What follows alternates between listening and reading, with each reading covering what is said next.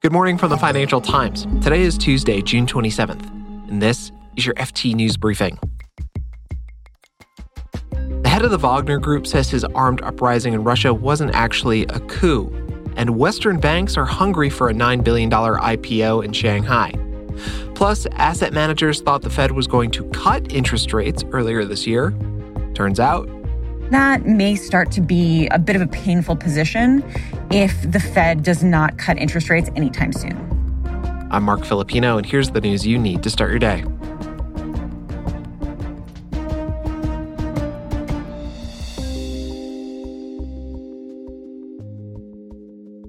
Russian President Vladimir Putin and the head of the Wagner Group each spoke for the first time since the militia's abandoned coup. Yesterday, Putin called it a mutiny. Here he is talking through a translator. Armed mutiny would have been destroyed in any case. The organizers... But a few hours earlier, Wagner head Yevgeny Prigozhin denied trying to overthrow the government. He made the comments in a video he posted online.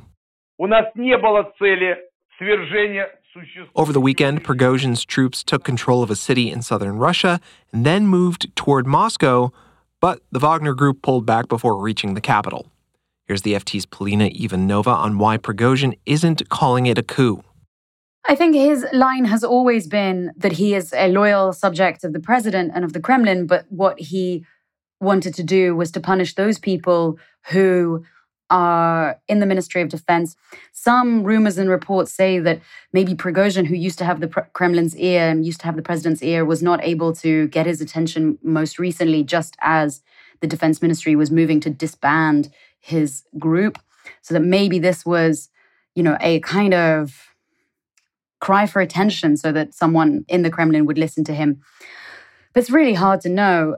What's clear is that whether or not he intended to do damage to Putin and his reputation and his sense of authority, whether or not he was actually aiming for a coup or just aiming to punish the generals, as he says, regardless, the damage to the actual Kremlin has been done.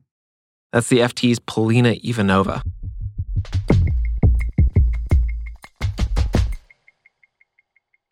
Swiss chemicals giant Syngenta is planning to go public in Shanghai. The initial public offering is expected to raise about $9 billion. That would make it one of the largest listings in Chinese history. Big Western banks like JP Morgan and Goldman Sachs have been waiting eagerly for this kind of prime business opportunity, but they're also worried that they might not be able to participate. I'm joined now by the FT's Kay Wiggins in Hong Kong to talk about Syngenta's IPO and the complications around it. Hey, Kay. Hi, Mark. So, Kay, can you tell us a little bit about the listing and why banks are so interested in it? Yeah, absolutely. This deal on paper looks like an ideal dream ticket for global banks. This company, Syngenta, is a really large company and a really big IPO. It's a really international company. It operates in 100 different countries, roughly.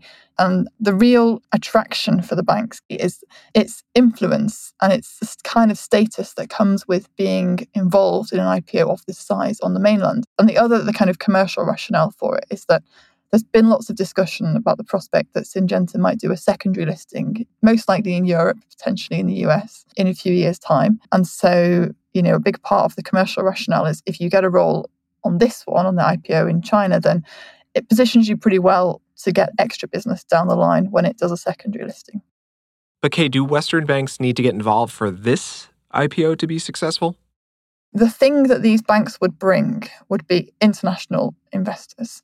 China doesn't really need Goldman Sachs or JP Morgan or any of the international banks to bring in domestic Chinese investors. If what they're trying to do is sell these shares to Chinese retail investors, which will be the main part of what they're trying to do, that becomes much easier if you've got the kind of credibility of saying, well, hey, we've brought in these international investors as well at this level. And so that's a big rationale for having the international banks involved. Now, you've reported that the Western banks are hesitating. What exactly is the problem? This all comes down to kind of geopolitical tension between China and the US. Syngenta is a Swiss company, but for the last 6 years, it has been owned by ChemChina, which is a state-owned enterprise. And ChemChina is on a US government watch list of companies that the US says have close ties to China's military. And so what the banks are doing at the moment is kind of having conversations with lawyers or with political consultants to try and figure out whether they can or should be a part of this IPO. And so far, the answer is really not clear-cut at all. There isn't anyone saying, no, absolutely, you can't do this. But people we spoke to are basically saying, well, this might create some scrutiny from kind of policymakers in Washington.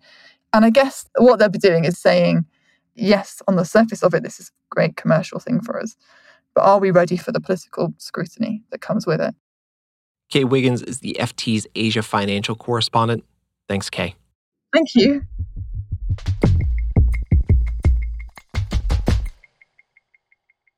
The Federal Reserve's interest rate hike campaign is doing damage to short-term bonds. Yields on short-term bonds go up as the Fed raises rates. In recent months, the yield on the 2-year Treasury bond has hovered between 4.5% and 5%. The FT's Kate Duguid has more on what this means for asset managers.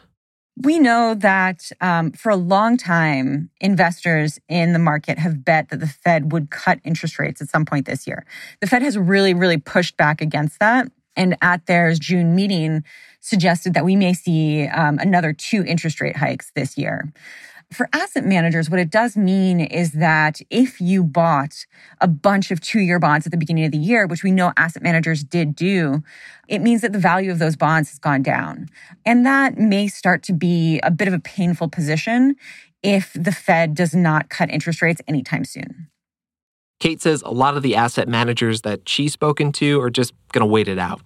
They still believe that, sort of within the next year or two, we will see a recession and the Fed will be forced to cut interest rates. And so if you believe that, you hang on to those bonds, right? You see this as a trade that's still in process. You're not going to do necessarily anything unless you think that the economy is going to avoid a recession completely, that we're going to have interest rates at 5% or higher for the next couple of years. You would probably stay in this position and endure some of that pain. So asset managers are hoping inflation cools and the Fed lowers interest rates sometime before 2025. In the meantime, things aren't quite as bad as they could be.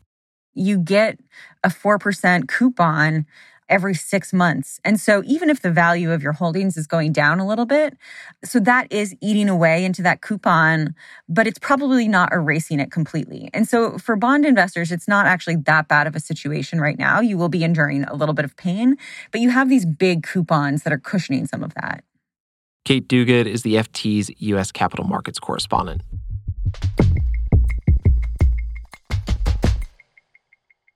Before we go, a corruption trial against Benjamin Netanyahu took a turn yesterday.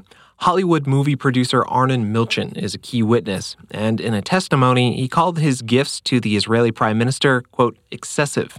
Milchan is an Israeli-born billionaire who had a hand in movies like Fight Club and Pretty Woman. He gave Netanyahu and his wife tens of thousands of dollars in gifts that included champagne and cigars. Prosecutors allege that in exchange, Netanyahu did various favors for Milchan, like help lobby for the Hollywood producer to get a multi-year visa in the U.S. But Netanyahu's lawyers called the presents friendly gestures.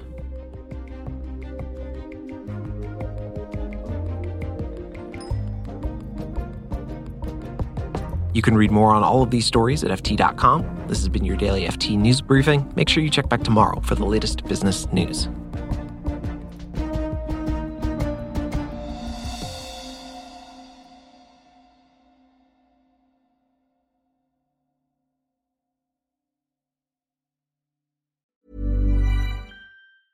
Hi, this is Janice Torres from Yo Quiero Dinero. If you own or operate a business, whether it's a local operation or a global corporation, partnering with Bank of America could be your smartest move.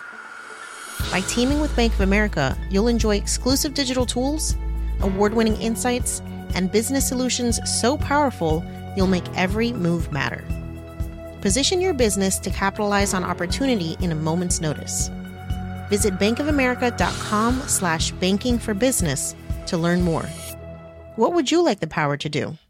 Bank of America, N.A., copyright 2024.